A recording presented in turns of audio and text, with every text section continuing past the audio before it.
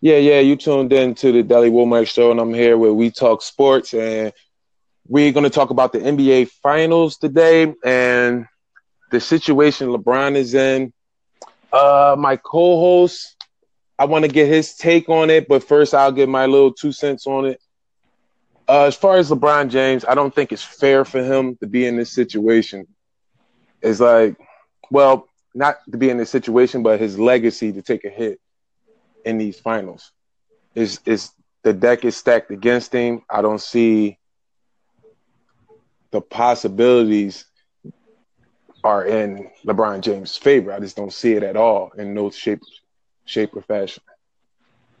Now, my question to you: do you think LeBron James' legacy is going to take a hit if they get swept or gentleman sweep like 4-1?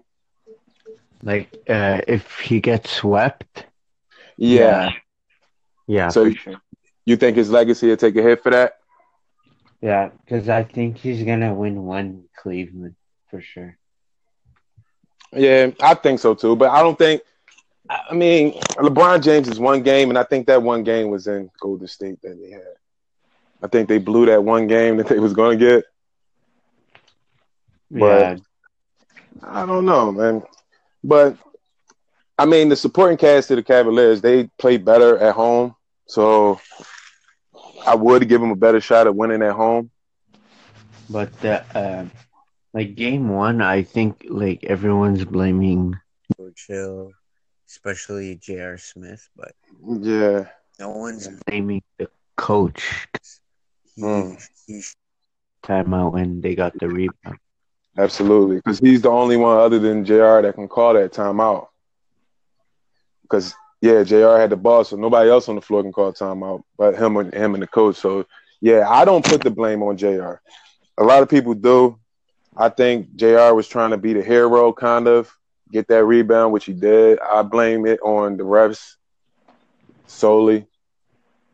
I mean, George And Hill could have made his free throw, but and because man, J.R. he out rebounded Kevin Durant.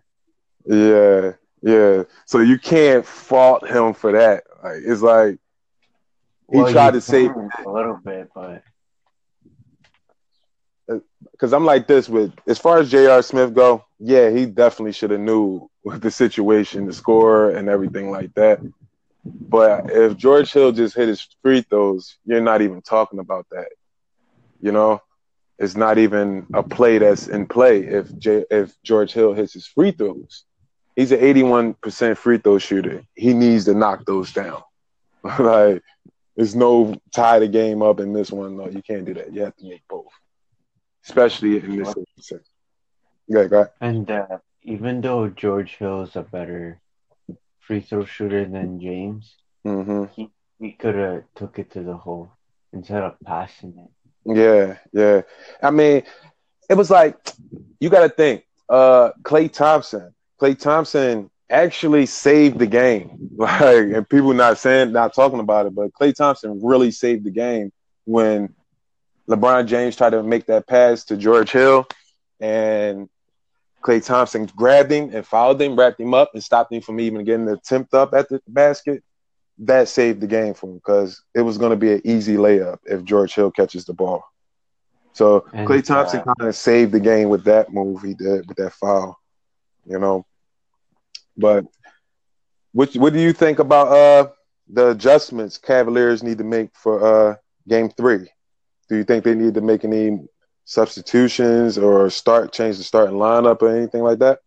I think they shouldn't play Jordan Clarkson and play Jose Calderon. Mm, yeah, I He's agree. a better he's a better 3 point shooter. Well, he Mm-hmm. actually best 3 point shooter as backcourt, Mm-hmm.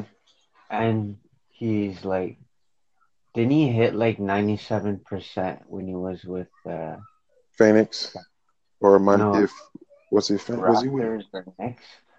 He hit 97%. from the three? No, from Oh, free free throw. throw. Yeah. Yeah, yeah, yeah.